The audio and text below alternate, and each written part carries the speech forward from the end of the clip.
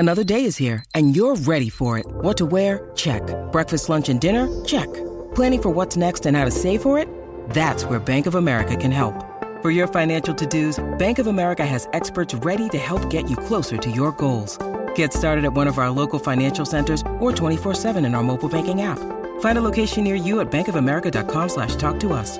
What would you like the power to do? Mobile banking requires downloading the app and is only available for select devices. Message and data rates may apply. Bank of America N.A., member FDIC.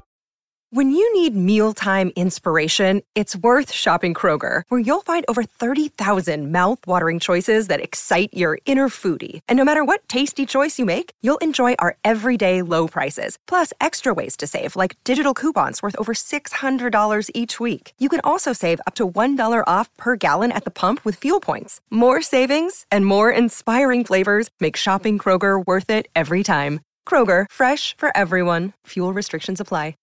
Hey, y'all, this is Marcus King, and you're listening to Pantheon Podcast.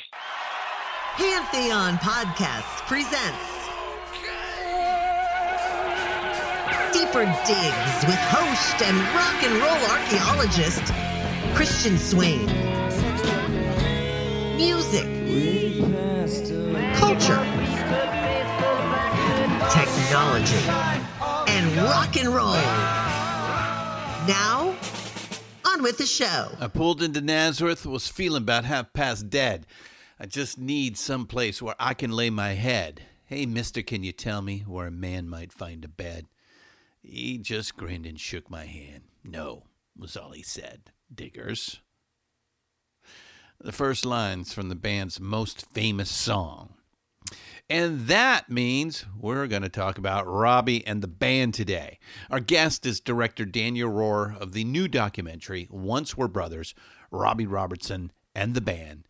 And we'll get to it very shortly after a little bit of business, as they say. Well, not really business. I'm going to jump on the soapbox here. Okay, first of all, how's everybody doing? I sincerely hope everyone is okay. It's been a very tough few months, and I think it's obvious that we are not out of any woods at this point. Not in the slightest, and that fucking blows. COVID-19 didn't magically go away when the weather got warmer. And to be honest, so many idiotic mistakes have been made in our country that we are so far behind getting through this situation. In many ways, we are the worst in the entire world, I'm sorry to say. 2.4 million cases, 125,000 deaths, and a consistent 5.2 mortality rate. Overall, we have only slightly bent the curve, but we are not really going down in cases. What has happened is that the epicenters just moved from place to place.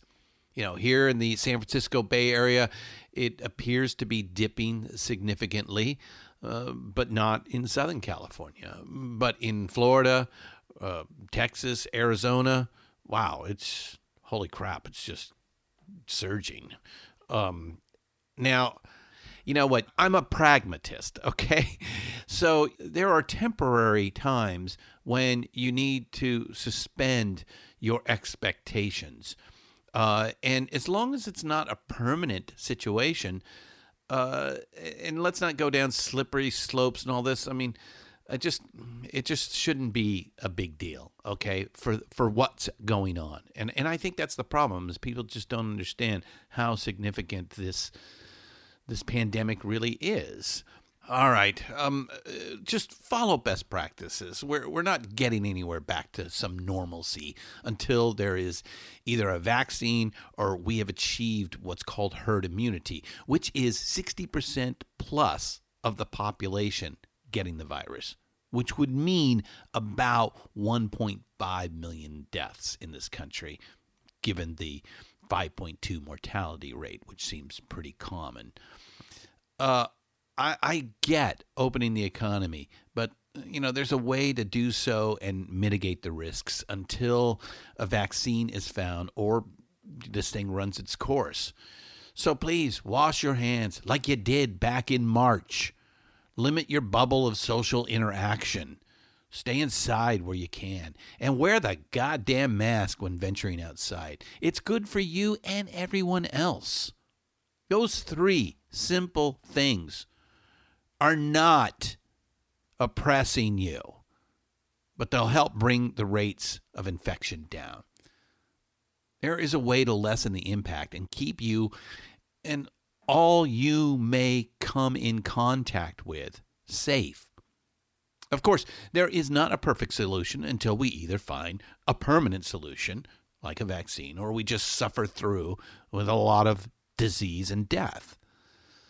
Anyway, so why am I bringing this up in a music show? Because I want to go to a fucking music show, a live one. And I know you do too. But that is not going to happen while this COVID thing is still fucking with us. Please try to help and remember, it's all temporary. This is just something we have to do to get to the other side. We can discard the masks like they did in 1920. Get to the other side and we can go back to some kind of normalcy. At least get back to music. All right, secondly, racism sucks. In fact, I think it should be classified as mental disease. It's learned behavior, and some are more susceptible to its ugliness than others, like alcoholism. If you're a racist, seek help. Look, if you listen to this show or any of our other shows about modern music and are a racist, well, then you must be some kind of fucking stupid. Almost all modern music comes from black music. And if you haven't figured that out after listening to our shows for a bit, then we must be doing something wrong. Of course, I know most, maybe even all of you get that. But I just thought I should say it, just in case. So, yes, Black Lives Matter. And the reason they do today is because they haven't much in this country in the past. So we need to make up for lost time. And it's not proper to say all lives matter at the moment. Of course they do, but we are talking about the ones who have been systematically abused for 400 years. Sure, we don't have slavery, and your grandpappy didn't own slaves, but while the actual chains were removed in 1865, for another 100 years, metaphorical chains were kept on. But Obama, they say. Well, yes, we've made progress for a few African Americans. But for every Obama, there are 1,000 Reuben the Hurricane Carters. Yes, that's a Dylan reference, just to keep it rock and roll. So it's a false equivalency meant to make certain white people happy about themselves, comfortable with their own racism, and an attempt to not do anything to address the problem and provide an easy excuse to put on a T-shirt. But I know that is not you guys.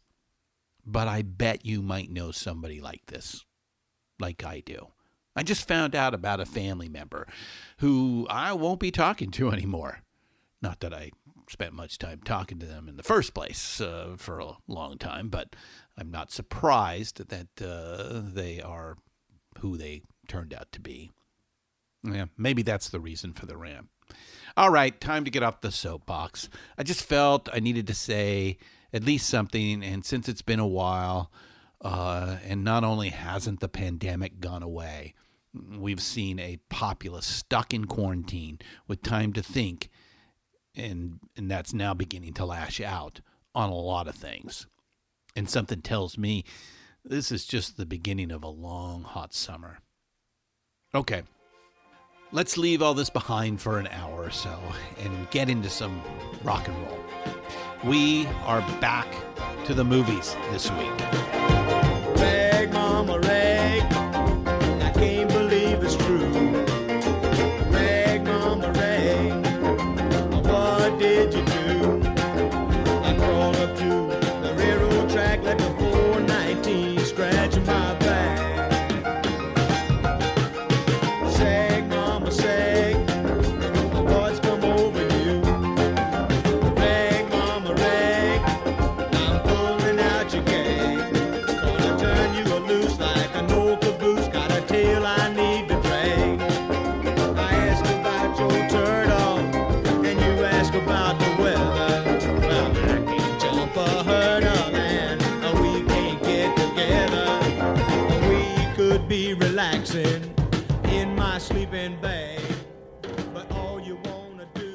Well, we sure do a lot of band shows around here. I've had the extreme pleasure of interviewing John Simon, who produced the first two albums, Elliot Landy, who shot the boys and helped create their image, and of course, fellow Pantheon podcast host Ty Lisson, whose entire show is on the Canadian-American Godfathers of Roots music. You guys might think they're my favorite band. Well, really, it's just the opportunities. And, what is bubbling up in the culture? Yeah, it's kind of what I look for in the first place. And the band is getting more recognition these days because Americana music is such a huge deal. That's my theory anyway. Regardless, all of these interviews have been interesting and fun. And of course, I hope you all agree. So today, we have Daniel Rohr, the man behind the newest documentary on the guys who first backed Ronnie Hawkins and then Bob Dylan before striking out on their own from upstate New York in a house they called Big Pink. Once Were Brothers, Robbie Robertson and the Band is the film. And as the title states, this is Robbie's take.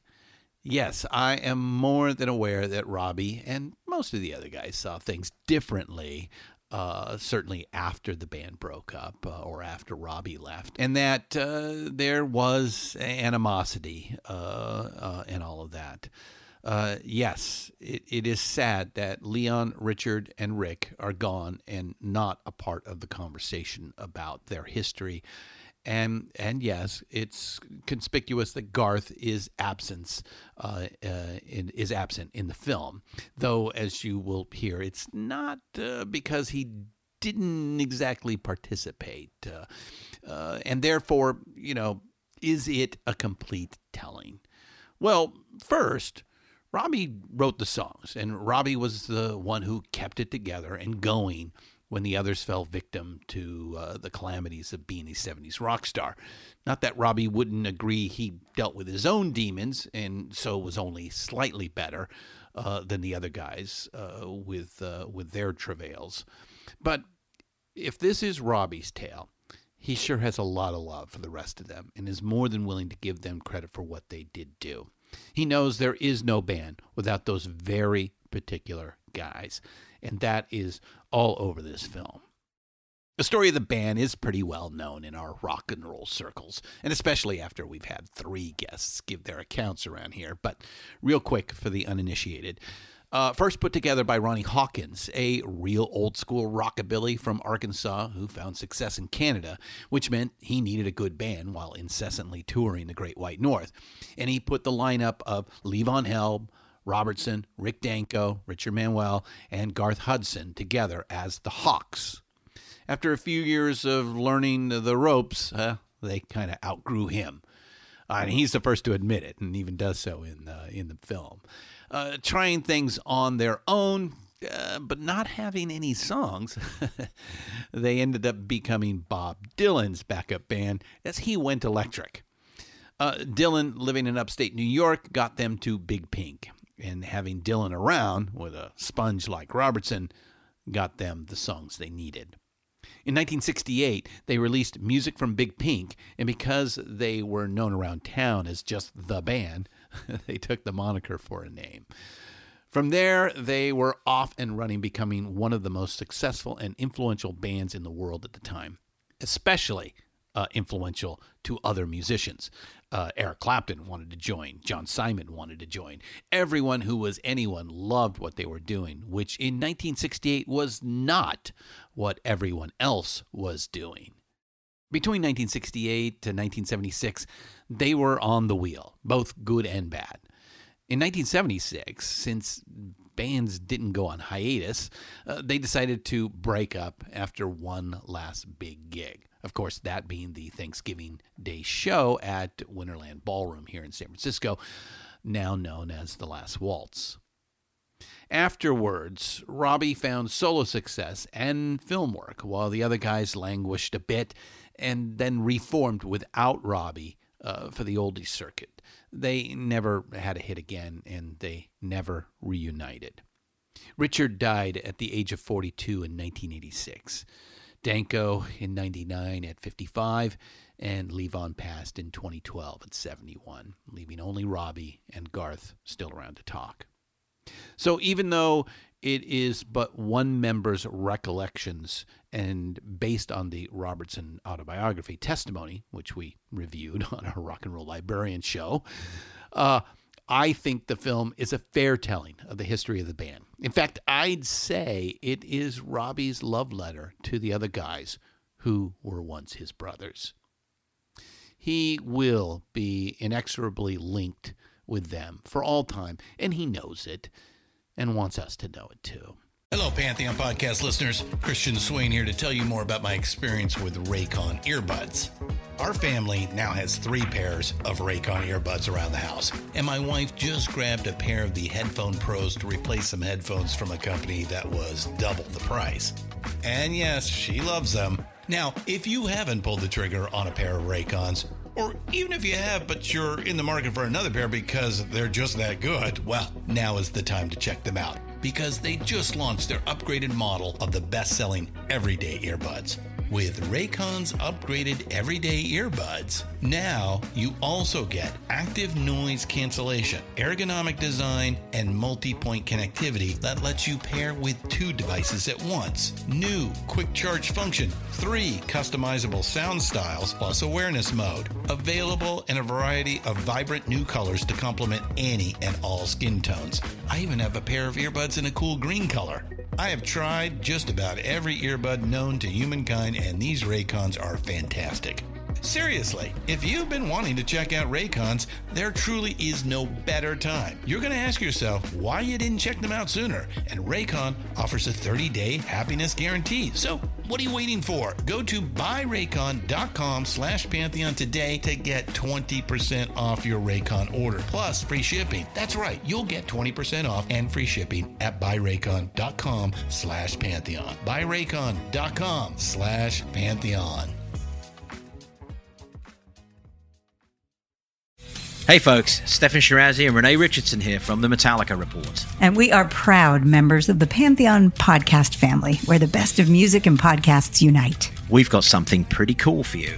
We're giving away an exclusive Metallica merch package worth over $250. That's a whole lot of Scary Guys, Skulls, M72, and other sought-after Metallica swag. And we've made it easy for you to win. Follow and share the Metallica Report, and you're in the game. Go to pantheonpodcast.com/Metallica, enter your email, and hit that button to be entered to win.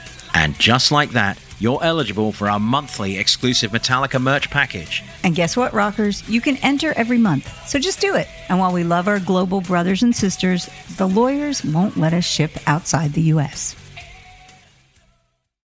So, let's get to the details and get to know the director of Once Were Brothers, Robbie Robertson, and the band. I give you director Daniel Rohr. When your arms are empty, got nowhere to go. Come on out and catch the show. There'll be saints and sinners, you'll see losers and winners. All kinds of people you might want to know. Once you get it, you can't forget it. WS Walcott.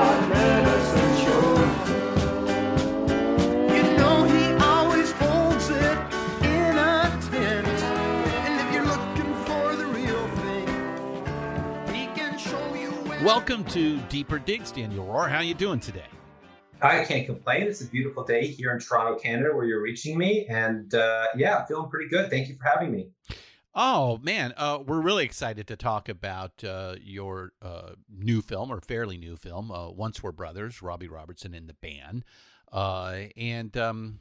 Let's see. I think I want to start with... I think we have to start with condolences to one of your collaborators, music supervisor on the film, David Heyman, just passed. You want to talk a little bit about him? First, I really want to thank you for giving me that opportunity. Dave passed away a couple days ago, very suddenly, and it's been an absolute shockwave to the Canadian music and film industry. He was the most passionate, lovely guy. I was on his podcast a couple of months ago, and it's just a tremendous loss, and I will so miss his passion and just energy and love for all things music and film. Yeah, and he was the music supervisor on Once Were Brothers, and so I'm sure. I mean, come on, this is a rock doc. You guys must have been attached at the hip during the production of this. We worked very closely together, and what I really appreciated about that working relationship, it was never, oh, we can't do that, we can't get that. It was always, oh, let's make it happen. And he just brought this positive spirit and energy to everything he did, and I was so. You don't realize it at the time how amazing that is. I it's only in retrospect I was like, what an awesome guy. How amazing it was that he was on the team. And, it's just a tremendous loss. And my condolences go out to his entire family and friends and loved ones. Yeah. Sorry to hear that. And I can't imagine the devastation you all must be feeling up there. So usually I've been asking most of my guests first, how's life been in the age of COVID-19 for you? Oh, nothing's fine, but everything's fine. It's one of those things. So I appreciate you asking, but my situation is just like, I'm still working on my stuff. I got films to make. I have a lot of artwork and other things that are keeping me busy and occupied. And thankfully, knock on wood, my family and all my loved ones are safe and sound. And, in Canada, for the most part, we seem to have things under control more so than in the U.S. So I'm grateful for that as well.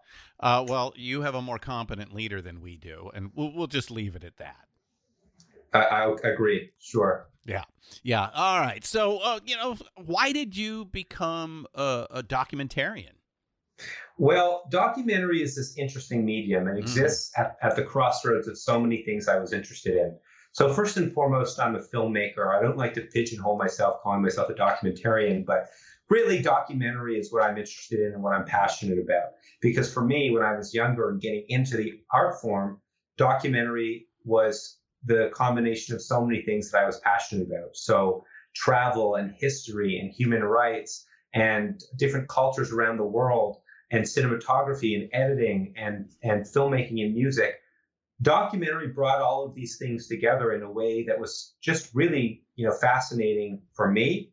And, what I love about documentary is that there's this idea for archival-based films that my next project is in some, storage locker or closet somewhere waiting to be discovered. Just the idea of like uncovering this buried treasure is really exciting and captivating. I love watching documentaries more than fiction, I would say. Reality truly is stranger than fiction. And so, it's just my medium. Everything I do, all my creative pursuits are in pursuit of documenting and chronicling the world around me, my experiences, and sometimes old rock and roll bands. Yeah. All right, so let's get into some rock and roll bands. I guess the first question is, what's music to you? I mean, you're a young man. You were not around for any of the band's existence. That I can tell just by looking at you. But what is the music to you? What are you into? What did you grow up with? Well, it's funny. I mean, the music I grew up with, I think, came to me through the radio that was my parents. My dad had this gigantic box full of old cassette tapes, and I would listen to those on my cassette player and then later CD player. But the music I was always drawn to was not the music of my generation. Oh. I really liked Neil Young, Crosby, Stills and Nash, Joni Mitchell, Bob Dylan, and inevitably through the canon of that type of music, the band. There was something about the music. I really liked the words. They sounded so poetic to me, so lyrical and rhythmic, and the harmonies. There's an organic feel to that music that really resonated with me from a very young age. And chief among those groups was the band. They occupied a space in my mind that was just, they were the very best. This combination of guys. I didn't know much about them. There's a mystery in my mind about who they were, but the music they made was just so killer and so amazing and like nothing I'd ever heard before, but almost like something that had always been there. Bruce Springsteen says that in my movie. The band's music was nothing he'd ever heard before, but it had always been there. And it really, really resonated with me since I was, 12, 13 years old. All right, so you were a fan of the band prior to being attached to the project. That's good to know. Probably important to be chosen as the director for this flick that was going to be made, huh?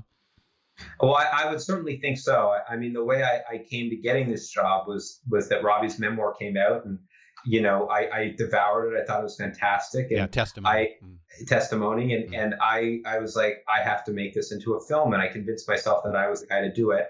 And then it just became a question of convincing the rest of the world of that. That was a little bit more difficult. But I came to this because I just love the band. I love their music. I watched The Last Waltz 1,000 times. They were just the coolest guys. And when I was a little boy, my dad used to take us on canoe trips, camping trips up in Northern Ontario in Algonquin Park, one of our fabulous provincial parks here in Ontario. And we would be paddling, in a very Canadian moment through these little creeks and river systems. And of course, one of his songs that he would always sing is Up on Cripple Creek by the band. And so that's where I associate my early band memories from, are those canoe trips and the iconography of those experiences. So it really is in the DNA, thanks to your father and his musical choices. Oh, absolutely. The greatest hits would have been, on the radio and in his record collection. I had to dig a little deeper when I wanted to learn a little bit more about them and figure out where they came from. Mm-hmm. You mentioned a lot of, great Canadian artists, Joni Mitchell, Neil Young, and others. Obviously, most of the band is Canadians. So I can understand why you and your family would gravitate to them. You mentioned Bob Dylan, and, the lyrical quality, the rhythmic sense. Do you not find that in today's music? I think there are a couple examples of contemporary singers and songwriters that really speak to me.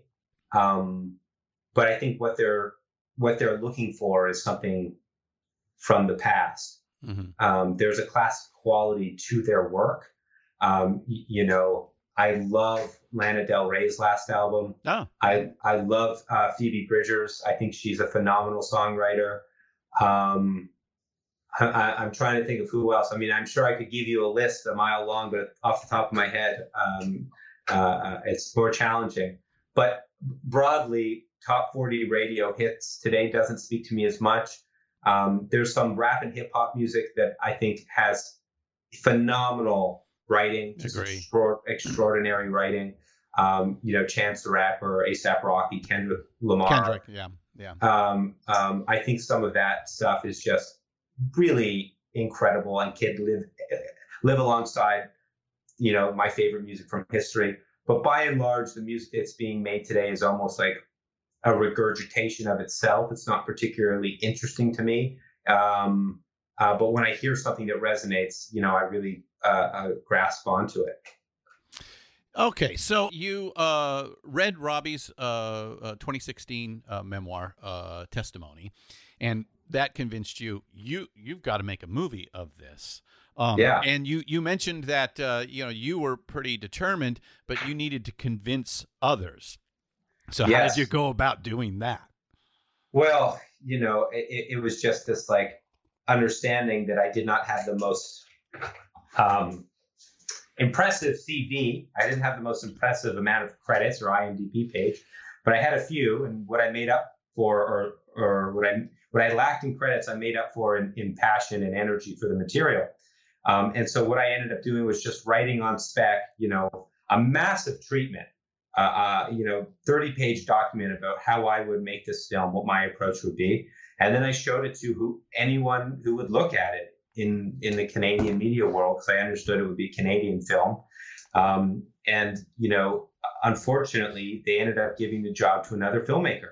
Oh. There's another filmmaker attached originally, and I was heartbroken. But this business is about perseverance, and I just had to shrug that off and keep grinding. And what ended up happening is that Robbie didn't get along with that particular filmmaker. They didn't have the right chemistry and energy.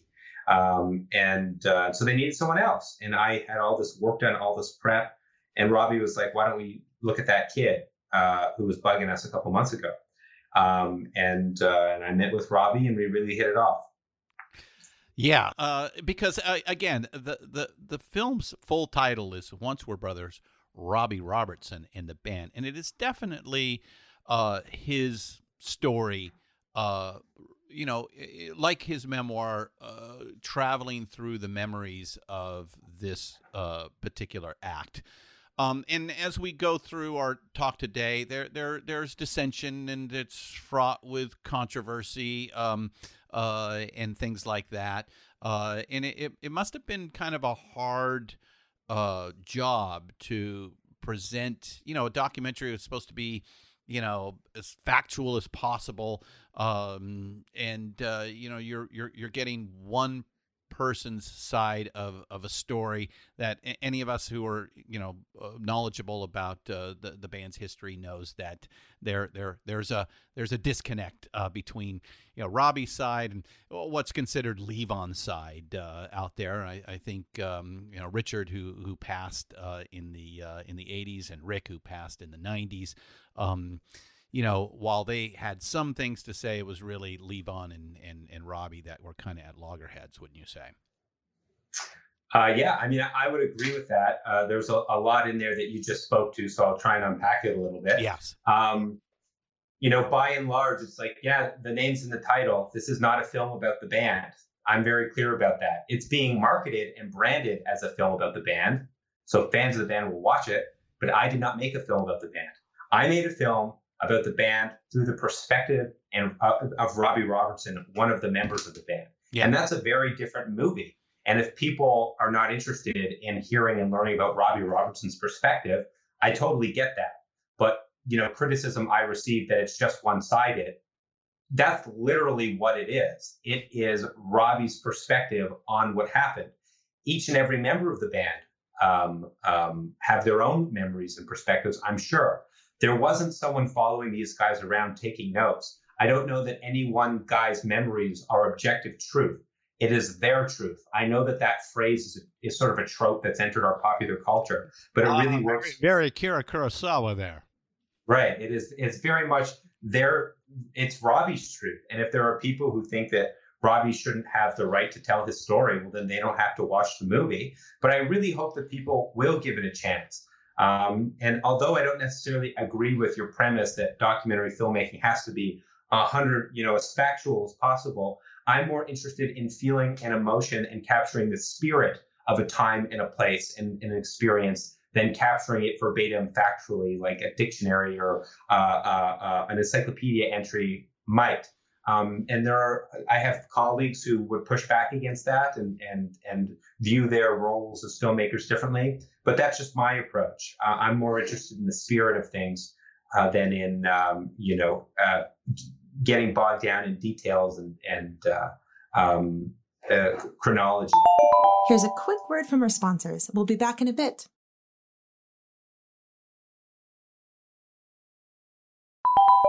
And now back to the program. Well, it makes me think, is it any different than the interpretation of a song? The artist puts something together, they put it out, and once it leaves their hands, it's not really theirs anymore. It's the viewers or the listeners, and they interpret it in the way that they want. And I think the more universality that you get to it, the more spirit that you get to it, the more open to interpretation that becomes. Yeah, I really agree with what you said. And ultimately, for individuals who frame this as a Robbie versus Levon thing, I kind of shrug at that and say, oh, okay, that's totally your prerogative to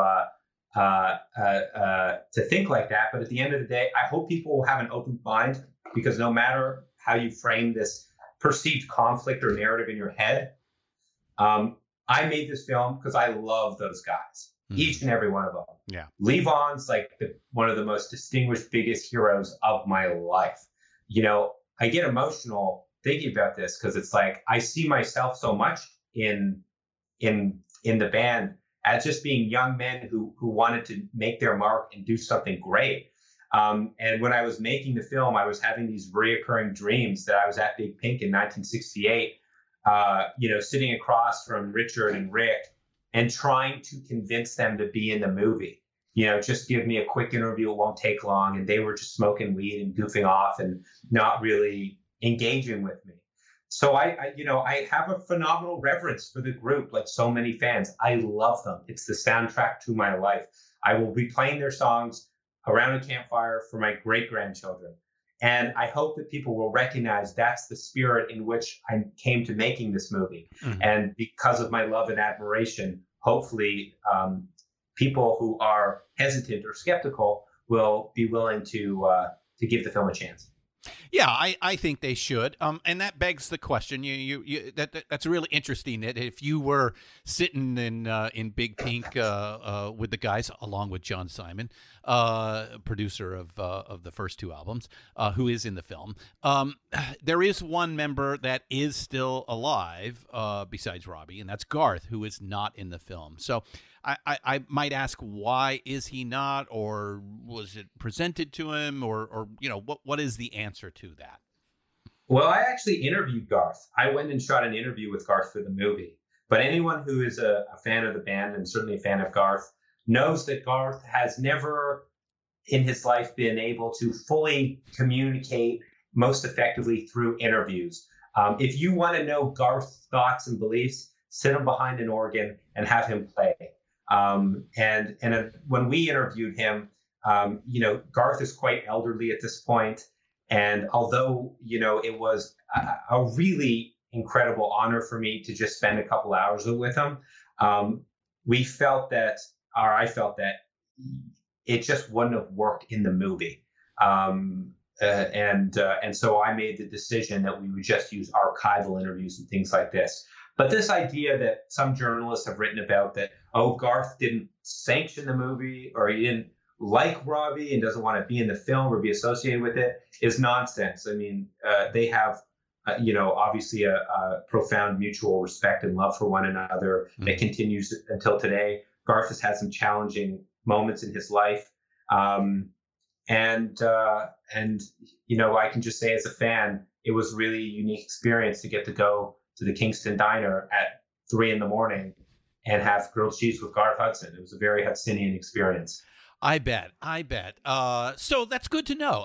It was a thought. You guys did record an interview, and those of us who know a little bit about filmmaking, if it doesn't propel the story and it doesn't work, it's just you have to cut it. You have to edit it out, and that sounds like basically what happened.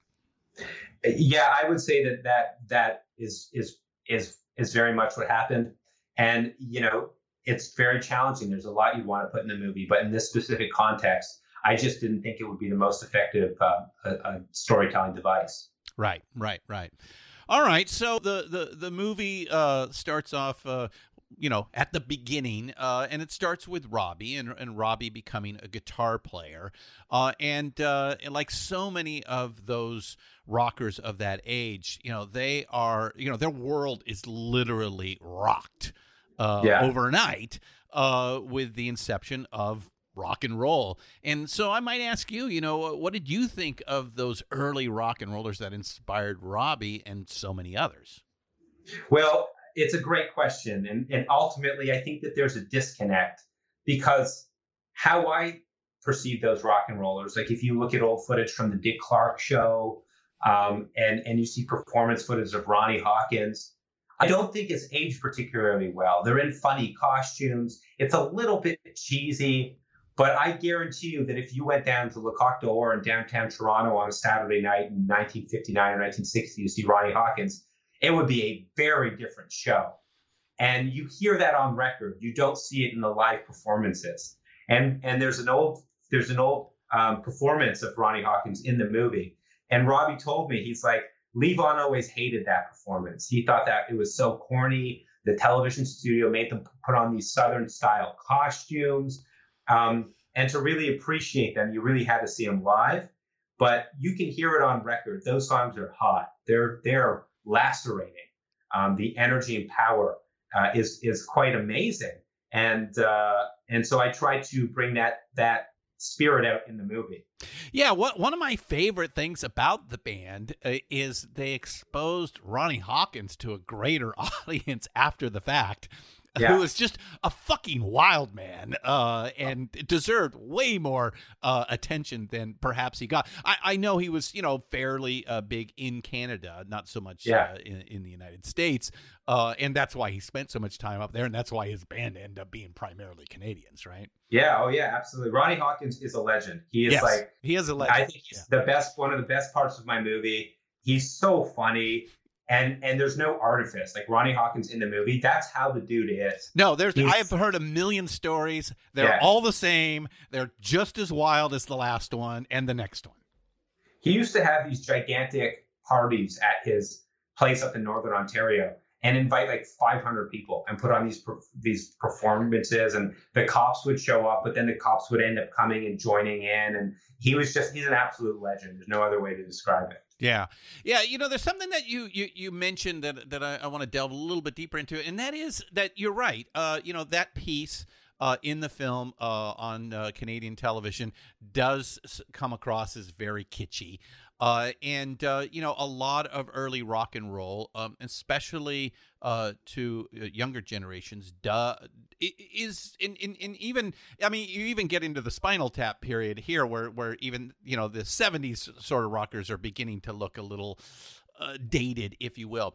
But I kind of wonder if this is from, a bit of overexposure in a weird sort of way. Rock and roll was always mysterious.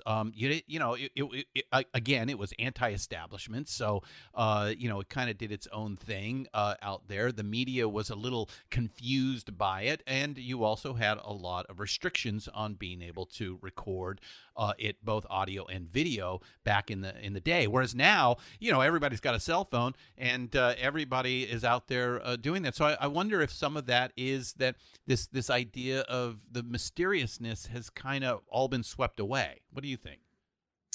I don't know if I would describe it as mysterious. I think I would just describe it as otherworldly. When rock and roll came on the radio, and Robbie describes it in his experience as the Big Bang moment, it was like nothing they had ever heard before.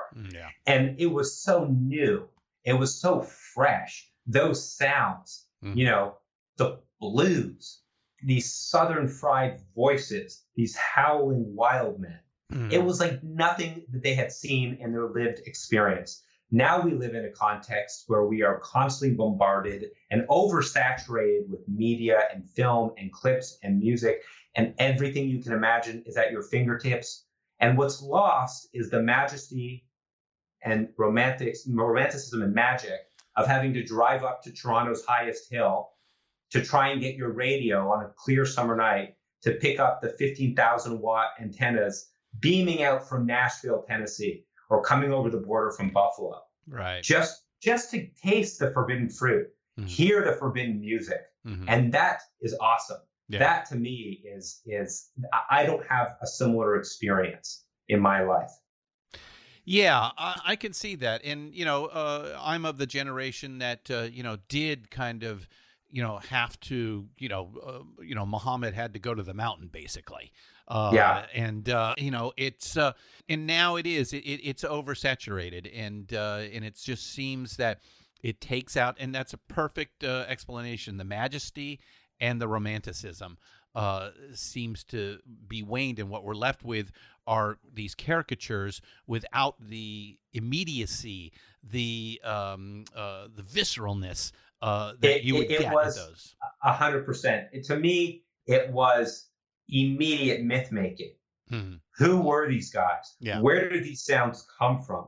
It's really otherworldly, and that's not to say that I don't appreciate like modern communication. I think the internet is fucking bonkers. It's awesome. Yeah. It's scary. Yeah. It's wonderful and beautiful and horrible, and all of these things is everything. But there's something really special, I think, about having your little crystal radio set and being a Robbie Robertson or an Eric Clapton or, you know, a Jimmy Page. And, you know, after your mom puts you to sleep, you get your little radio and you try and tune it to pick up these forbidden sounds. That's just really cool. And that's certainly the spirit of a lot of these early rock and roll guys, what their youths were like. Yeah, and you know, R.I.P. Little Richard, you know, a contemporary of Ronnie, there just passed away, and that was Now we're left with one now. Jerry Lee Lewis is the last of the originals, and Ronnie didn't quite achieve the fame and notoriety and legendary status that the others have in the public consciousness. You and I may disagree with that and feel that Ronnie deserves a little bit more, but you know, the fact is that you know that age is dying. Literally and figuratively, and you know, it's nice to capture as much of this as we can before this special moment. I think both of us would agree that you know this period in music history is extraordinary.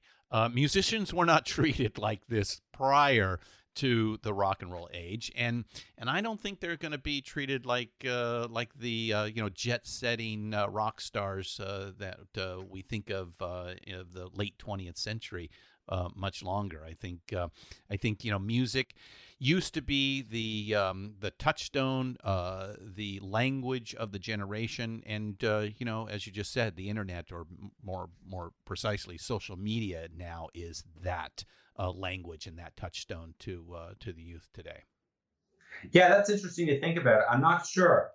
You know, I think music still resonates and has a, you know, amongst the art forms anyway, is on the highest pedestal, but it's so ubiquitous and accessible. Music is like so natural to life. It's like breathing or drinking water. Yes. Yeah, but if they say mathematics is the language of the universe, music, based on mathematics, is the sound of the universe, the voice of the universe. Yeah, absolutely, and that's something that I totally agree with. But you know, broadly speaking, yeah, it's certainly a different time. I don't know how kids consume media today. Like, you know, I don't appreciate it, but I'm 26 now. I don't really think about how 14-year-olds or 12-year-olds or 18-year-olds even are consuming media. Probably a lot differently than when I was their age, even TikTok. though it was only 10. No, there you go. I don't really even know what that is, but it like, that's how you know, like, oh, I'm not a kid anymore. Like, there's shit out there that's super popular. It's like, I don't even know what the fuck TikTok is. Oh, wait, it gets worse. It gets worse as you get older. You said you're 26. You're still a baby, so. No, I realize that, but it's obviously relative, and it's just like, this is the first time in my life I'm experiencing the sensation. Like, I don't know what the fucking kids are doing. Yeah, right. But yeah, it's just so it's like it just must have been a really magical time and place in the late 50s, early 60s to cling on to this, you know, early rock and roll music and have the sensation of like, oh, this is special, this is magical. And then for those instances to be validated by history. Well, you mentioned you mentioned that a lot of the music today is being regurgitated, and you know, at this time, you know, by luck of the draw, timing, you know, it's all being invented. You know, post-war America, dominant culture on the planet, and then you know, I think it really begins with you know, the true emancipation of African Americans in this country. You know, Brown v. Board of Education, separate is not equal, and you know, through technology, white kids are exposed to black music. Well, yeah, absolutely, and you know, I obviously can't speak to this critical race theory and all of this. I just don't know enough about it, but from what I can tell, rock and roll is obviously just the appropriation of black culture, and you know, there's an injustice in that, an inherent injustice, just taking something, making it super famous, and the people who invented it and whose culture it is actually from do not benefit largely in the wealth creation that exists. I'm sure it was very frustrating for Eric Clapton to come here and be like, you guys don't know who fucking B.B. King is? Like, you worship us. It's like, this is the man, this is the king right here. Yeah, thank God for those English rockers who did, you know, basically reintroduce people like Howlin' Wolf and Willie Dixon and Muddy Waters and so on back into the American consciousness. But at the same time, the influx of rock and roll, which is Black culture, into suburban white teenagers' lexicon and experiences, I think, maybe I don't know, largely in a big way, I think contributed to the normalization and the desegregation of culture in America. Mm-hmm. I don't know a whole lot about that, but it really just speaks to the power of art and culture. Music and rock and roll is a universal language, and it doesn't matter if you're the son or grandson of a sharecropper in Arkansas or some, half native, half Jewish kid in Canada, in Toronto. You hear that lick and it just goes through your entire body. It's just, you feel it in your bones. Yeah. And that's the power of art. And that's why it's really amazing to create stuff. Yeah. All right, so you work with Robbie. You get tapped to sit in the director's chair. Obviously, it sounds like you'd done a lot of research prior to actually getting the gig. So tell us a little bit about that, and how you kind of put this treatment together that eventually sold Robbie and Marty and the other guys into letting you be the guy. Well, I just tried my best to learn as much about this band as possible. I read all the books. I dissected Robbie's book. I dissected Levon's book. I read as much as I could. I listened to all of the music, and I developed and honed a vision for what I wanted the movie to be. And in a lot of ways, although not totally, it's very similar to my original Inception. But, ultimately, I think what set me apart from perhaps more established filmmakers, that I spoke to this earlier, is that I told Robbie, I sat across from him, I'm like, dude, I'll fucking die before your movie's not amazing. I'll give this everything I have to give. Like this, I'm going to make your movie like my life depends on it, because it does. And you're not going to get that if you go to, Academy Award nominated whoever who's got, 6 projects going at once. Like, this is my thing. I got you. Just give me the chance. And I think that pitch resonated because he remembers being 16 years old, young, and wanting to make his mark. And telling Ronnie Hawkins, I'll fucking play until my fingers bleed. Just let me in your band. I will do anything. Yeah, that's what he did. And so, I think Robbie and I are akin in that spirit. We come from the same, street smart Jewish gangster lineage in Toronto that instilled in both of us this sense of like fucking grind and schlep and drive and ambition and work ethic. And I think Robbie recognized that and appreciated it. So you mentioned that you're a big fan of The Last Waltz. I personally think that is the single greatest rock documentary ever made. I literally play that every Thanksgiving, sometime during the day while I'm cooking. Yeah, nice. It's the best. I mean, there's no other way to put it. It's genius in its simplicity and its execution. You take a brilliant filmmaker, you take a brilliant band, you take 6 35mm cameras and you shoot the shit out of that performance. And that's what they did. The interstitial documentary parts are interesting, but that film shines because of the performance itself. Oh yeah. And what an amazing, and it's funny to think about. They shot that movie in a day, like not quite, but kind of in a day. Yeah. In 4 hours, and it's an incredible work of art. Yeah, it is definitely a time capsule there. 1976, I think November 25th, which was Thanksgiving Day, put on by Bill Graham at the Winterland Ballroom in San Francisco. You have, first of all, you have Thanksgiving dinner presented to the audience. You have Lawrence Ferlinghetti, famous poet and book seller here in San Francisco at City Lights, reading poetry. And then you have these, standout performances. Van Morrison comes to mind. Neil Young, a little coked up, I guess, showing on the upper lip, but still, putting. I love Neil's performance. Like, I've heard people talk about how that wasn't a great performance from Neil. He fucking rocks in that movie. Yeah, I think he's great. I agree, and of course, Bob Dylan's piece is great as well. Then the Staple Singers, which was done because they did do an after shoot.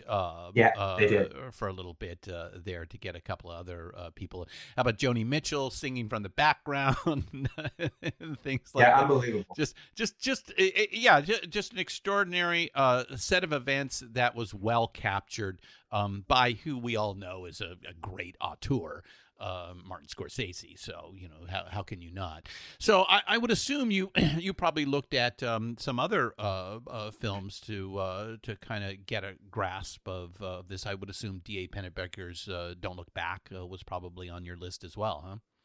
And not only was it on my list, I actually interviewed Penny for the film. You did? Oh, before he passed, huh? Before he passed. Mm-hmm. And that was one of the distinguished highlights of my life and career. I mean, as I can imagine. Guy, yes. Yeah. I'm very jealous. He is so seminal and incredible. And he just has he was just such a lovely man. And I only got to spend, about an hour or two with him, but he was just, that's the only way I can describe it. He was just such a lovely human being. And that was clear, even though it was a short meeting. And I was so sad when he passed, and I was grateful that I was able to meet him. And although his interview didn't make it into the movie, he was just such a lovely guy. And his films have been very influential to me. The Last Waltz I watched, on repeat.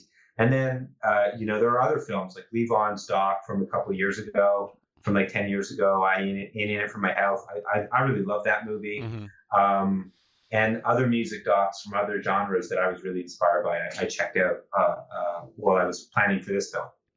All right, not to add on to the controversy here, but I do got to ask, who's the better actor, Robbie Robertson or Levon Helm? Oh, Levon. Yes, right stuff. I don't know. Maybe I'm not allowed to say that, but yeah. No, Levon. Man, Levon's just so authentic on camera, man. That's the thing about. That's right. I got to learn a lot about Levon making the movie, and I think the biggest lesson I learned, and this is no surprise to everybody, but Levon is Levon is Levon. There is no artifice with Levon Helm. He is who he is at every hour of the day, at every time of the day, and that originality. He is truly an American original. And, that's a quality that is very rare. Robbie certainly does not have it. And, it's amazing. And I'm in awe of that. And I'm sad I never got to see Levon or to meet Levon, but, he is a really incredible, legendary musician. And, I'm sorry I never got to meet him. Yeah. Oh, and that's the thing about this band. Bruce says it in your film that all those guys were incredible musicians to begin with. Okay. And then they, do their 10,000 hours in the Hawks, right? And then backing Bob during his transition to electric music. We'll talk a little bit more about that in a second.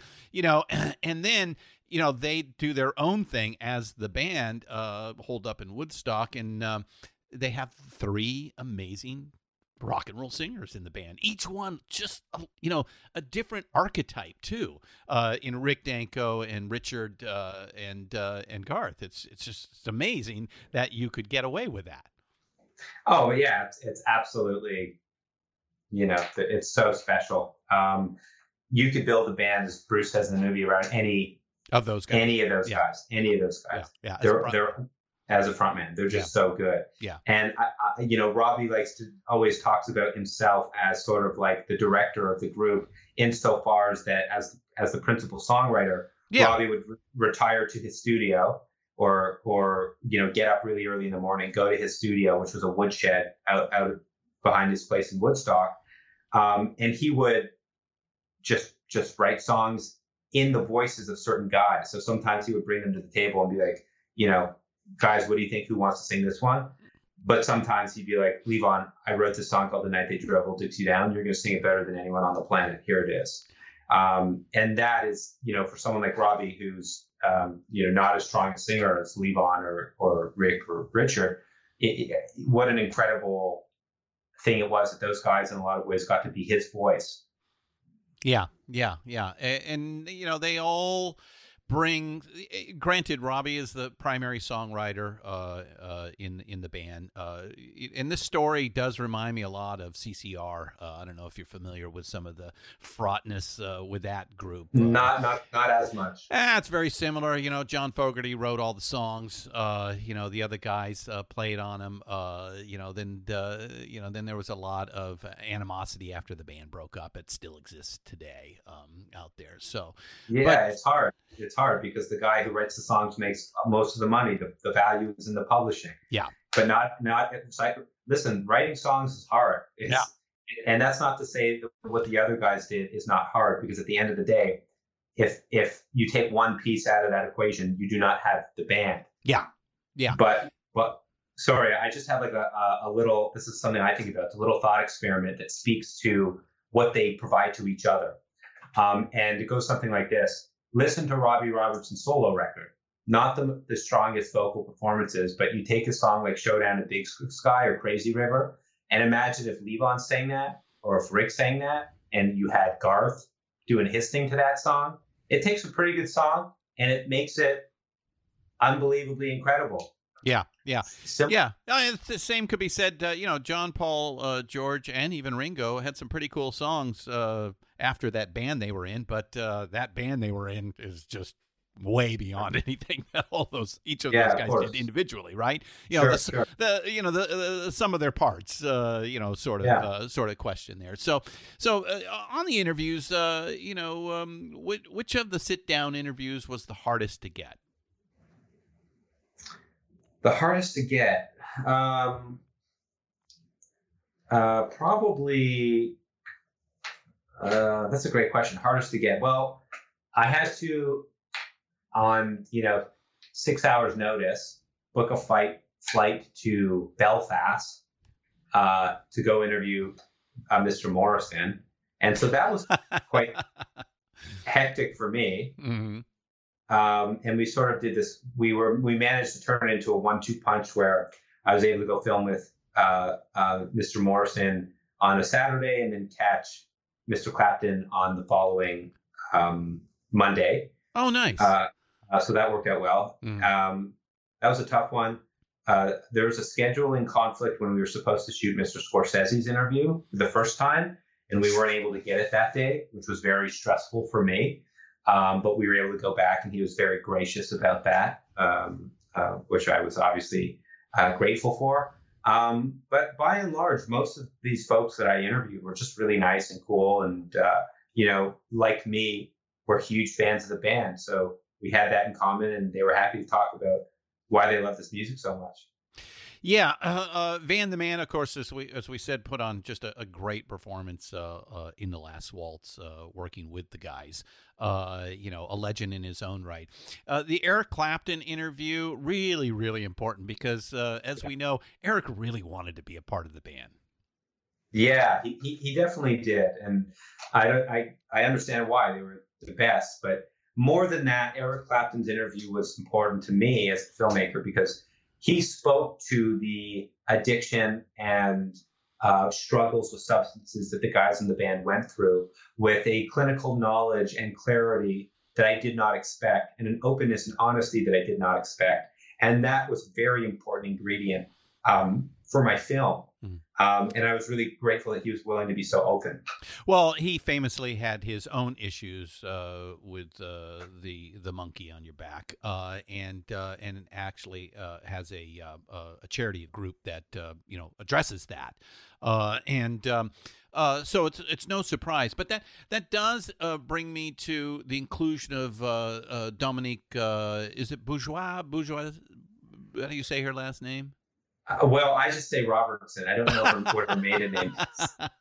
Yes, Dominique Robertson, ex-wife of Robbie, mother of his children. It's an interesting voice in the film, and she does add weight to ex-husband Robbie's story on what happened. But it's also a really surprise at the end where you expose her as an addiction therapist today. Yeah, and funny enough, Robbie or Robbie's manager, Jared, didn't think it was prudent to tell me that information before I shot Dominique's interview. So I'm just like, wow, this woman is brilliant. She knows an extraordinary amount about substance abuse and chemical dependency issues. Like, I was very impressed. It was only after that I'm like, oh, she's been helping families overcome chemical addiction issues for 30 years. Yeah. But that voice was, invaluable. And there has to be connective tissue, I would imagine, to her being this young mother, this young wife, while her husband's business partners and best friends were all descending into the abyss of addiction. Yeah. Which is, like a hungry ghost that follows you around. Anyone who's experienced it or knows someone who's been through it knows just how horrible it is. And I really wanted in the film to not sensationalize that. This wasn't like, yeah, rock and roll, sex, drugs, and rock and roll, cool. It was more like, these guys were really sick, really unwell. And at that time, we didn't have the lexicon to describe this as an illness. It was like, Richard's fucking up. Levon's being irresponsible. Rick doesn't have his shit together. But in actuality, what we know now is like, no, these guys were just very ill and they needed help. Yeah. And that must have been very painful for all involved. Well, the life of a touring musician is hard, regardless of the level that you are at. It is, 23, 22 hours of boredom with 2 hours of amazing excitement on the other side. It's quite a roller coaster. And, I've talked to enough of these guys to know that if you don't have a hobby, you're going to descend into, the accoutrements of the touring life, drugs being the primary one to get you through. Yeah, I mean, I've never been. I learned to play a little bit of guitar when I got this job, but I'm certainly not a musician, and I've certainly never toured as a musician. But I can only imagine. You have to keep yourself busy, and Robbie. It's not like he was immune to the pressures of the road. He would drink and do drugs as well. I just think it's a genetic thing. That you make that point in the film, or Dominique actually makes that point in the film, which is I completely understand because that's me. Right. I've been around it my whole life. I've tried just about everything under the sun. I've had an addiction issue in my 20s, but once I realized it, I said, "Oh, I need to stop," and I was able to do that without professional help and things like that. But I know plenty that would never, could never, even get to that point without professional help, and even then, rarely were able to escape through the other side. Yeah, and it's scary and it's horrible, and this very sad thing happened as I was making the film. My own cousin passed away of a fentanyl overdose, and it's just this thing. Like, I come from this well-to-do Jewish family in Toronto. All of the grandkids are like lawyers and doctors and business people, and the lone filmmaker, me.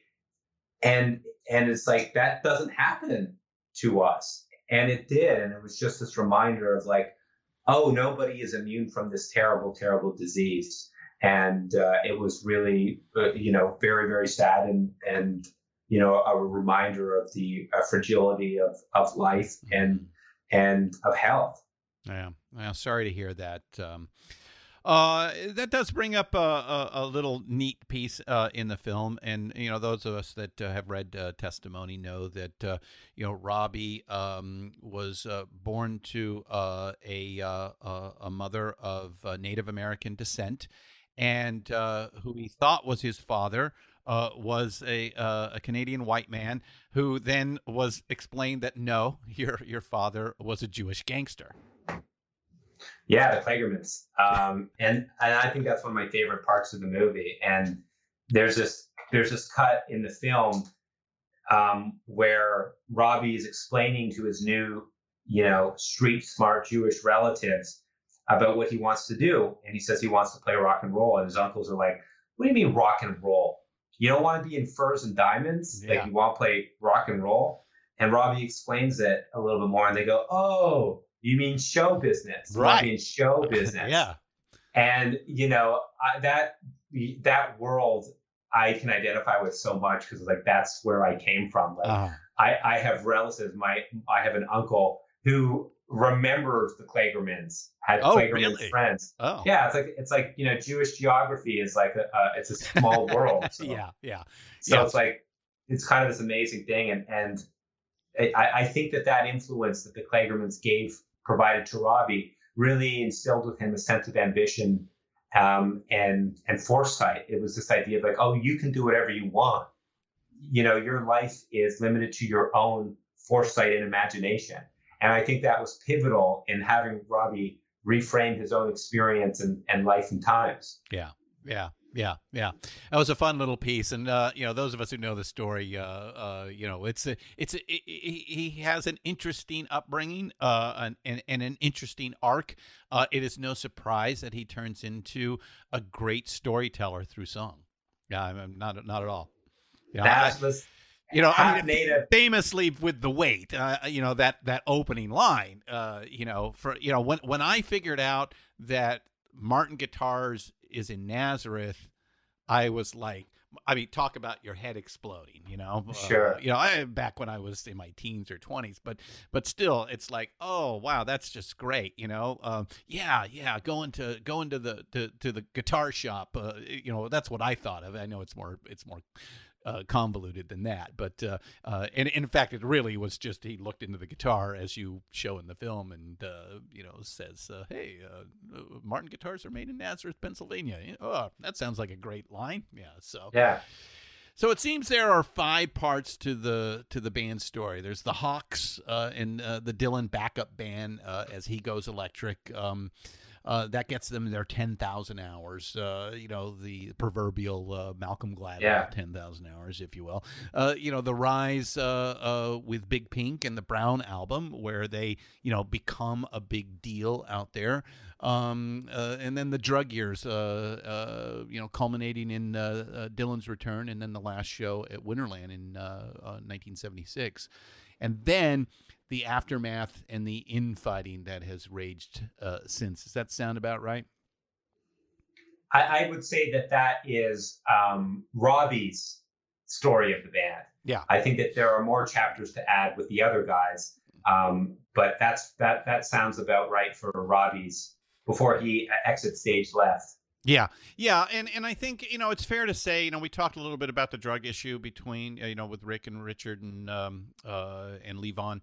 And I can understand the weight of that on somebody like Robert, who's just trying to be professional, trying to, move this elephant to keep going in the right direction. And, after a while, you just give up the fight, as we know. With those in suffering through addiction, you're the one that has to make the change. Nobody can do it for you. Yeah, and it's very hard to come to that realization. But I try and have empathy for Robbie's point of view, and I'm an ambitious person myself. As I mentioned, I see myself in a young Robbie. I sort of get where his head's at, and here he was, having worked so hard, putting in so many hours to achieve this thing. Mm-hmm. And all of a sudden his dreams have come true. He has created this body of work that matters. People care. He is respected by his peers. And all of a sudden there's this thing fucking it up. There's this addiction thing that's getting in the way of that. And I'm sure that must have been very hard to deal with and very painful for him to deal with. And the sense of not knowing what's going to happen. And I can only imagine how frustrating and scary that must have been for him. Yeah. He tried everything that I think humanly you would do in that situation. A band is a family, as I said earlier. It's literally being married to multiple people at the same time. You may not be having sex with them, but all the other parts go along with it, let me tell you. He brings them out to California to work at Shangri-La, and tries to hope that they're get a different disposition and a change of heart, and it just doesn't happen. You just get tired of fighting the fight and have to move on. But let's go back to the rise here, with Ronnie and Bob Dylan, where I said these guys put in their 10,000 hours before getting to Woodstock and Big Pink. What do you think you accomplished with that piece of the film there? Well, I accomplished in what regard, just in terms of how it frames the story of the band? Yeah. Well, I think what it just shows and what it really highlights is that this was not a group that just came together willy-nilly. This is a group that were hardened together. They went through the ringer together. They bonded together like brothers at war, whether it's playing, gangster-infested clubs along the Chitlin circuit with Ronnie in the early 60s, or getting tomatoes thrown at you with Bob in the later 60s. Yeah. It's like these guys were brothers. This was very much a musical partnership, unlike, maybe any other from history. And they put in the work together, not just to hone their individual talents as musicians, but also to hone their working relationship, their interpersonal relationship. Musically, yeah, musically and personally. I mean, it's hard to be in a band. It's hard to be married to five guys at once and have your lives be joined together professionally, creatively, and in the business sense. And you have to really have love and respect for your brothers in arms during that time. And they clearly had that for one another. Mm-hmm. Dylan was particularly important, I think, more so for Robbie's creative development. If Ronnie taught the boys how to be rock and rollers, Dylan certainly taught Robbie how to write. Yeah. And Robbie was sitting next to the best writer of the 20th century, and Robbie was smart enough to take notes. And I think a little bit of that genius rubbed off on him. I think you're right, and I think that is really the key, the split between the good times and the bad times, the bonding of them. It does remind me of the Beatles in Hamburg paying their dues, or Creedence Clearwater Revival, which started off as the Blue Velvets in junior high school. While these guys weren't childhood friends, they were still picked up relatively young into Ronnie Hawkins' band, and they were the band, for first Ronnie and then Bob, probably Bob Dylan's greatest productive period of time. So yeah, you're picking up all kinds of great lessons. You probably couldn't have two greater mentors than those two guys to create something different, huh? I think so. And I think, that speaks to who Robbie is. Robbie is sort of a chameleon. He can be whoever he needs to be in whatever situation he needs to be in. If he needs to be a Southern rockabilly guy, he can wear that mold. If Bob Dylan's going to take him to City Lights and hang out with, Ginsberg, he's game. He can do it. And I think that speaks to some of his professional and personal successes, that he has that quality, to sort of blend in and go with the flow. So, moving to the next section, what do you think you were able to convey talking about the two seminal band albums known as Big Pink and the Brown Album, and working with John Simon? Because I've gotten a chance to interview John. He's a fantastic and amazing musician. In his own right, really wanted to join the band. He told me a story that I'm sure he's told many times before, that he went to Robbie one day and said, I really, really want to join the band. And Robbie said, John, we already have two keyboard players. We don't need another one. Right. Yeah. I can imagine it must have been tough for John to look at that brotherhood, be the sixth brother, but also not the sixth brother. Yeah. In a weird way. Yeah.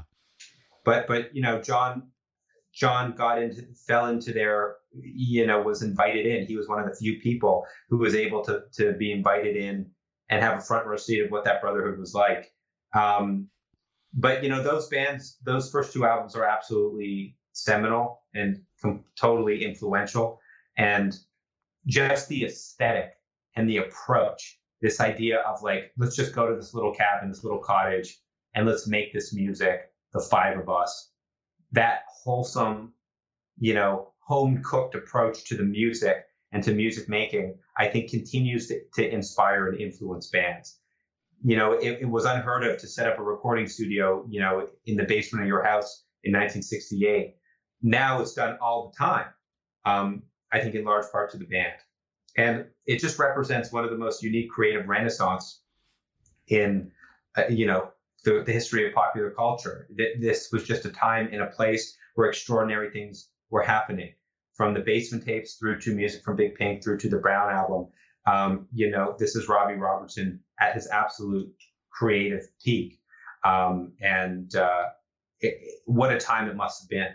Yeah, I really think John Simon coming in, helping them to shape this music was a big thing. I think Elliot Landy, who's also in the film, who helps to create the imagery of this music, is important, because what they do is they zig while everybody else zags in 1968, 69. They go way back in time and start pulling musical influences and shaping them into, a rock world. But it has this extraordinary, like, timeless quality to it. Yeah. And that just speaks to what inspired them, the music that they grew up on, folk music, the blues, R&B, Celtic music. Yeah, English folk songs. It's everywhere. Gospel music, church music. You can hear it all in these songs. The reason why it sounds timeless and like something you haven't heard before is because it's both of those things. Right. It's foundational insofar as that it's timeless, but putting it all together in that big old pot of chili is like something you had never heard before. It's totally unique. Yeah. Yeah, it is. It's weird because it does sound like it's something that you from the past, but it's not. They've always been a bit of a conundrum in that way. They weren't actual progressing. They weren't trying to get louder guitars, distorted. Technological changes. Advent of new keyboards. Moog had come out by then and things like that. They weren't interested in that. They were interested in like taking things from the past and then giving it some sort of modern quality to it. And knowing that each member was just about a virtuoso all in their own right, and put that together. And as far as influence is concerned, while at the time they may not have been, setting the other musicians on fire, longevity-wise, though, they are the godfathers of Americana music, which is a huge piece of music today. Yeah, they might have lost the battle, but they certainly won the war in that regard. That's a good way to put it. Yeah, they never received, I think, the recognition that they deserved when they were at their peak. Although they were always musicians, their influence is so extraordinary and wide ranging, and you can hear it in so many different musicians today. Mm-hmm. And I think that just speaks to what they brought to the table, the originality and uniqueness of their approach and voice. Yeah, and they definitely achieved that, certainly with those first few albums. And then things begin to morph. We talked about the drugs becoming a part of an issue. It's, kind of what I call the middle years here, until The Last Waltz. It's stage fright to island period. A lot of reviewers have called the film a cautionary tale. And I think, is this what they're talking about at this point, and what's going on in there? Does that make sense? Yeah. So I think that this question of it being a cautionary tale, I think it speaks to some of the challenges of addiction and substance abuse and chemical dependency. I think it's cautionary in that regard. But that's an interesting question. I'm wondering if there are other elements of this story that are cautionary. And probably the relationships that deteriorated after the fact. Yeah, it certainly could be, and that's something that I explored as best I could in the movie, I think. Yeah. It's I don't know. There's still some great music that's being made there. They go back on tour with Bob, after the flood piece, and and then it all culminates with what is the Last Waltz. Now I don't remember, and correct me if I'm wrong, but I don't think you spend a lot of time with the reasoning for the break or the split. And I know there's been and I'm trying to remember from all the stuff that I've read over the years that there was an acceptance from everybody that, hey, look, we've been doing this for 15 years. We need a break. And bands at that time didn't go on hiatus. They just broke up, and maybe, if I've constantly wondered about this, and I've brought this to the attention of several band members that have been in that situation of like, why didn't you guys just say we're going on hiatus and take a break? Kind of like what Phish did, and then that just leaves so much more open, for the future, as opposed to some black and white sort of breakup. But I think everybody was accepting that this was going to be it, right? Well, I don't know. I mean, I wasn't there, so I can't really speak to it. I can only I'll speak to my limited understanding of that. Mm-hmm. But my thought on that note is that the Last Waltz was not intended to be the grand finale of the band. The Last Waltz was intended to be the finale of touring. Yeah, Robbie didn't want to continue being on the road. I think his idea was that they would, just as you described, take the time to relax, to go do their own thing, spend 6 months or a year working on solo projects, and at some point come back with a vengeance and be recording artists in the classic sense and not go out and tour. And that's what the plan was.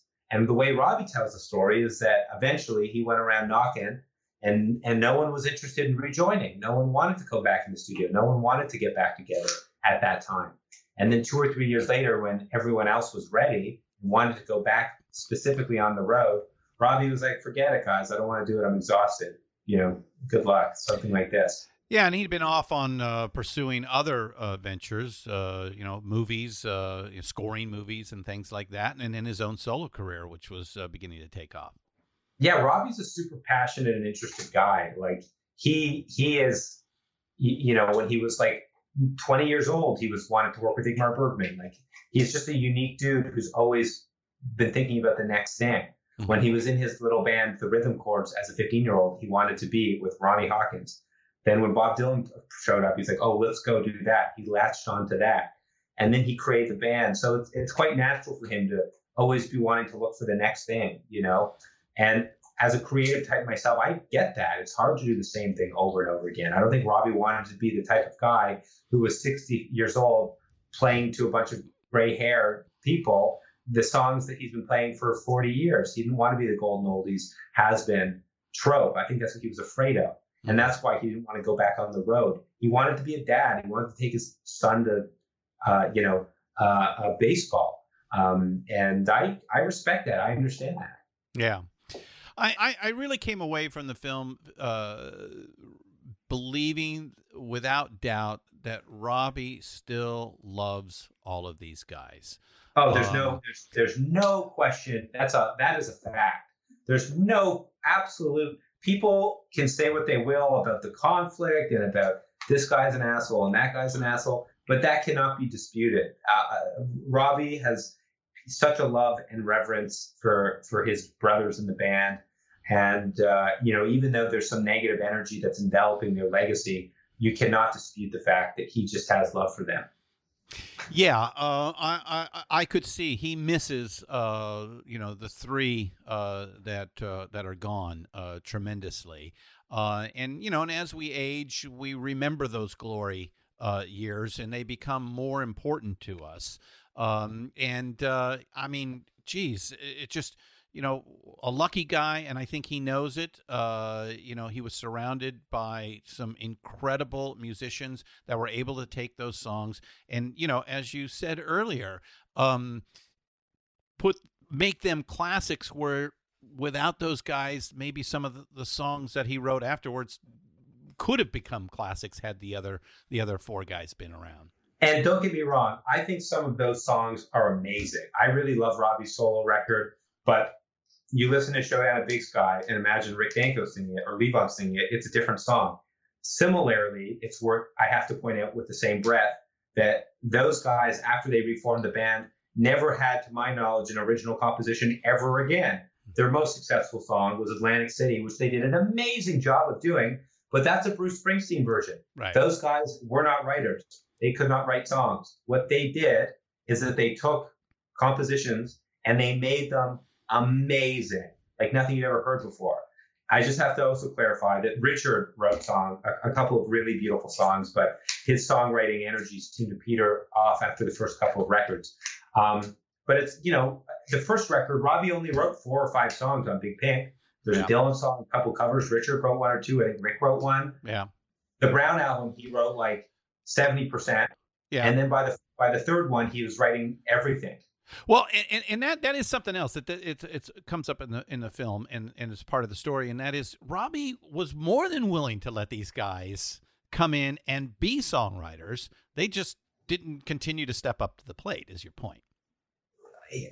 Oh, that's Robbie's recollection, and I think that it's not even like he allowed them to come in and be the songwriters. It was like he wanted his relationship with Richard to be like Lennon and McCartney. Yeah. That's what their original dream was. And I think it was hard for Robbie when Richard's output stopped because Richard brought a melodic ear to the table that Robbie didn't have. Richard could find chord progressions that Robbie couldn't find. And I think it was really painful for Robbie that sort of disappeared. But, it is what it is. It's a very challenging thing. And, this is the whole thing about it. It's like this was the band where it was greater than the sum of its parts, but I would assert that the parts were not equal. Mm-hmm. I think the contribution of songwriting is bigger than the contribution of arranging and being able to play great parts or sing great songs. And some people might be very uncomfortable with that, especially in the context of this specific group. But at the end of the day, if Robbie doesn't write the songs, they are nothing. If you want to know what the band is without Robbie Robertson, you have to listen to Moondog Matinee. That's what the band would have been without Robbie. That is an album full of old covers, and it's a cool record, but it's not The Night They Drove Old Dixie Down or, The Wait or Cripple Creek or Stage Fright or Ophelia or on and on and on. Right. Yeah, because it does. It always comes down to the song, doesn't it? It's all about writing. Everything's always about writing. And I think that when the guys started out, when they were young men, teenagers, it wasn't cool to be a writer. Like the nerds were the writers who were in like the Brill Building in New York, but they were the fucking rockers who were out and about. That changed in the 60s. Dylan changed all that. Yeah. And Robbie has always had a natural air of intellectualism about him. He's always been interested in art and culture and in ways that the other guys have not been interested in. That's why he got on with Dylan and was a good sidekick to be Dylan's guy. Yeah. Some people are writers, some people are not. Writing is really, really, really, really difficult. And anyone who cracks the magic code, they should be rewarded for it because it's not easy. I don't know. It's just a really challenging discussion. Well, those songs have stood the ultimate test, which is time. And Robbie wrote most of the songs, so he does deserve the credit, and I think history makes that apparent. I think your film makes that apparent. But in the cautionary vein that we talked about a little bit, I'll ask the question, although I think both of us are going to say no, it just was what it was. But could it have been any different? I can't speak to that because I wasn't there, and that might be a disappointing answer for you.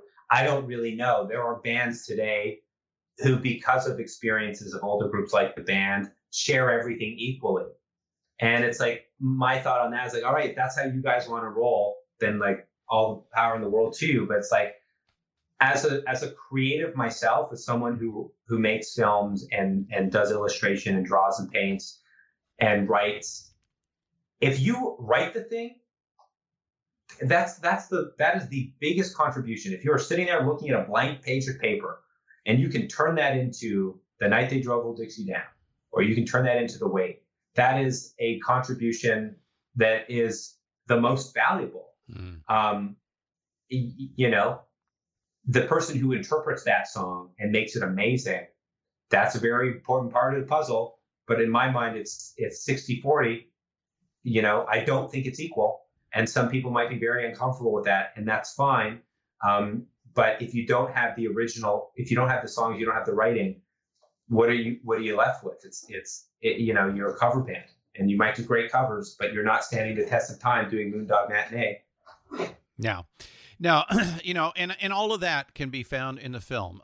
You know, Once Were Brothers, Robbie Robertson and the band. It is Robbie's tale, but I think it's a fair assessment. You know, and I think our discussion today, you know, sets that record pretty straight out there. And even if the other guys were around to be involved, they would have to admit that is without that, we really didn't have nothing. We were the Hawks. We were Bob Dylan's backup band.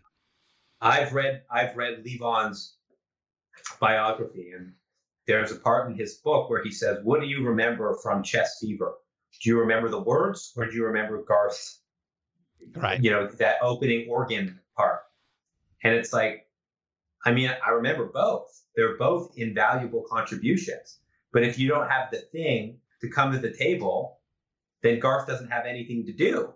Yeah, that's what I would suggest, and that's not to undermine or minimize or diminish what the other guys bring to the table. But in my mind, it's just like, you know, writing is everything, and that's why the writers were paid more. Well, I think look, most people aren't musicians, but most people have language, and they can relate to that much greater than what a musician puts on a piece of vinyl versus the words. And to your point, I think it's a 60-40 split, but it's still 60-40.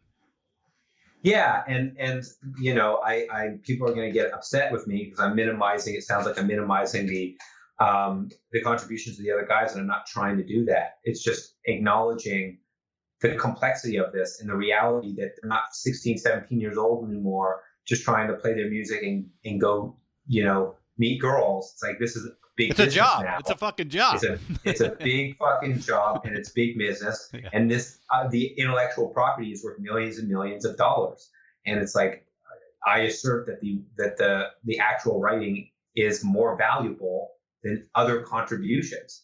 That's just my opinion.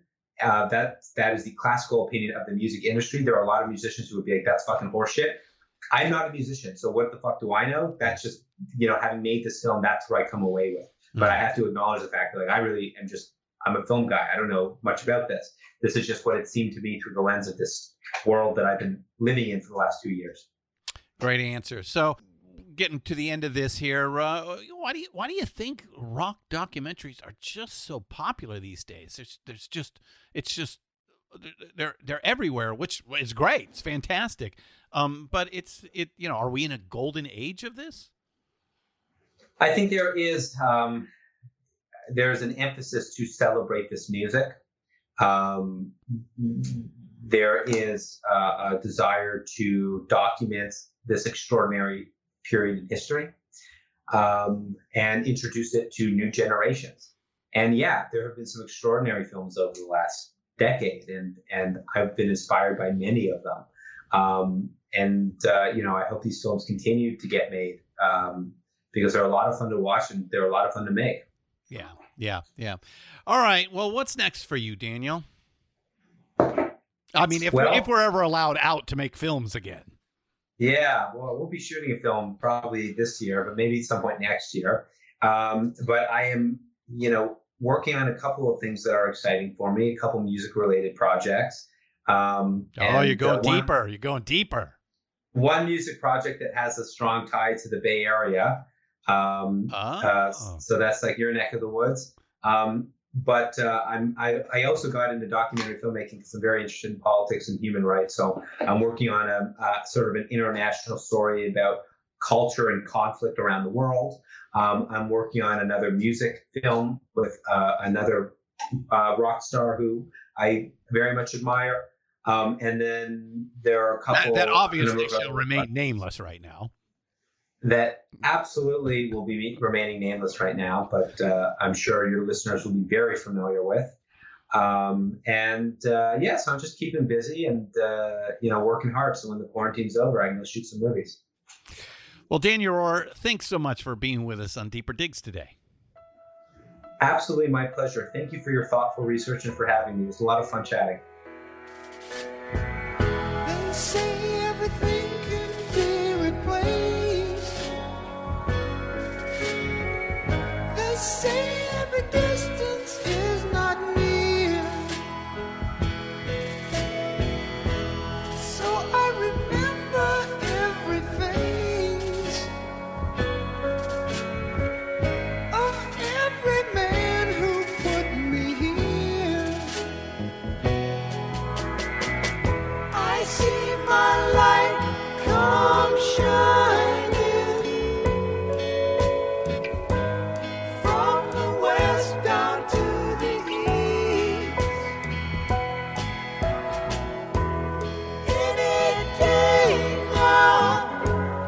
Any day now, I shall be released. Big thanks to Daniel Rohr. Make sure you all go find the documentary, Once Were Brothers, Robbie Robertson and the Band, available now at Amazon Prime, YouTube, Apple TV, or go to oncewerebrothers.com to buy the Blu-ray. It's really good, and I can't wait to see what this young director has coming up next. Okay, I'm getting back up on the soapbox again.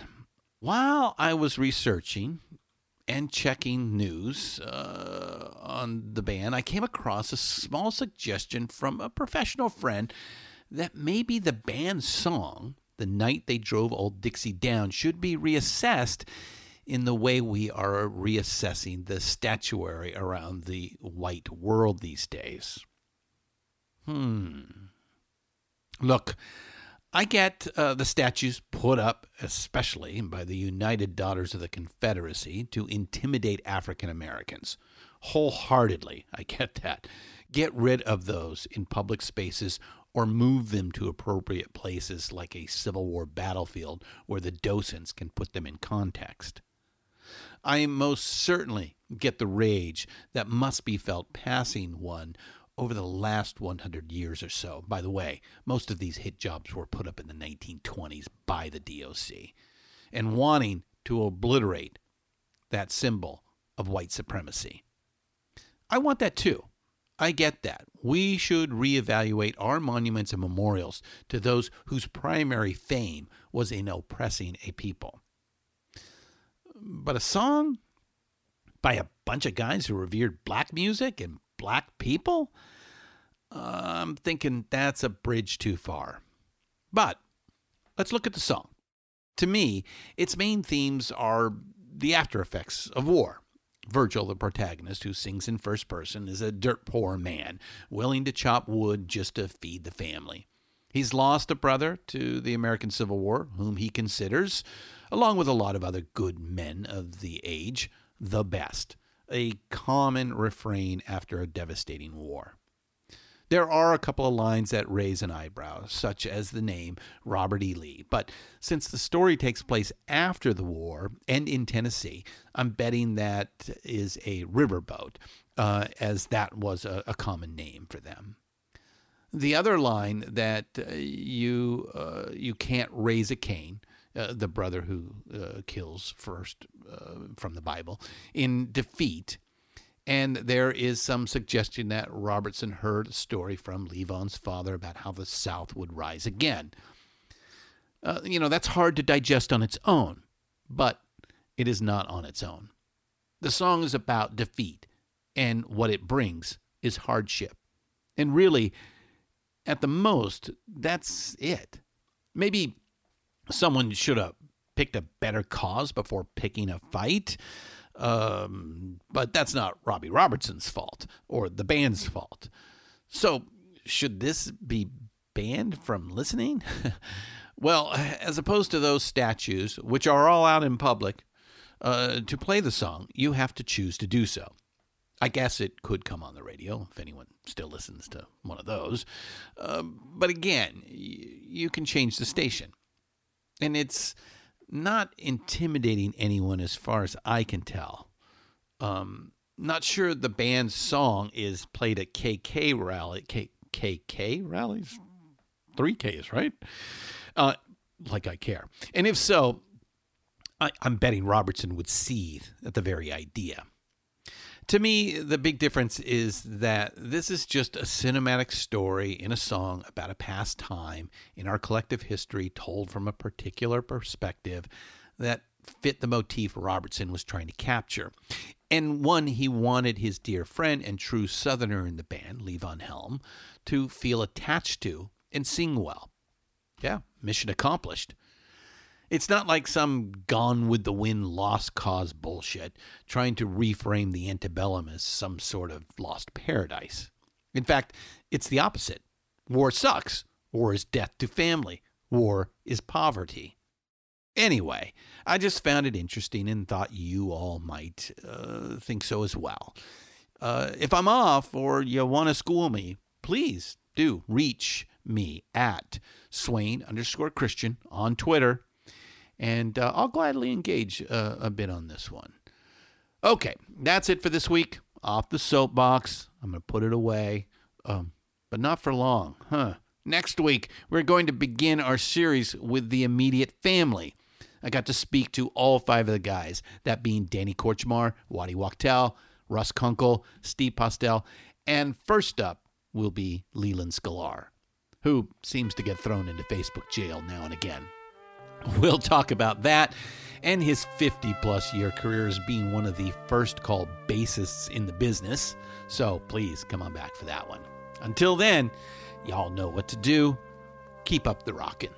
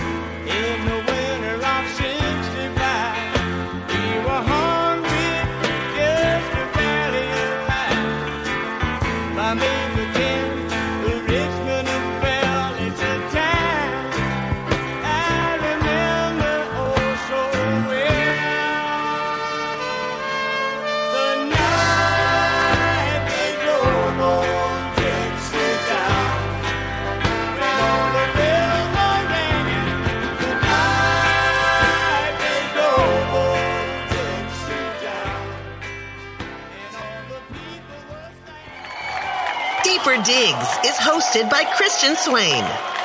Produced by Christian Swain and Peter Ferrioli. Sound designed by Busy Signal Studios. Engineered by Jerry Danielson, Christy O'Donnell, and Leslie Barker. Find all of our shows, notes, and social links at PantheonPodcast.com. Contact us on social at Pantheon Podcast on Facebook and Instagram. Tweet us at Pantheon Pods. All songs can be found used in this podcast for purchase or streaming wherever you get your great music. Please pick up these amazing tracks.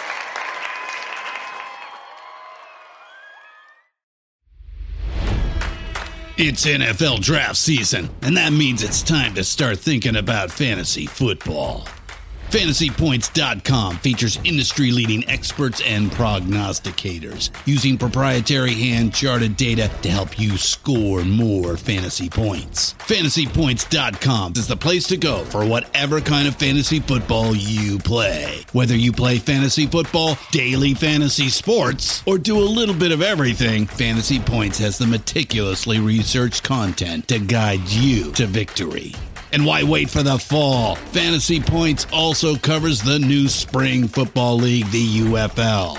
Join the guru, John Hansen, Scott Barrett, Joe Dolan, and other massive names in the fantasy football universe with an exclusive offer. Use code Pantheon for 15% off any Fantasy Points package, including the all-in package, with access to every article, tool, and data nugget that Fantasy Points has to offer.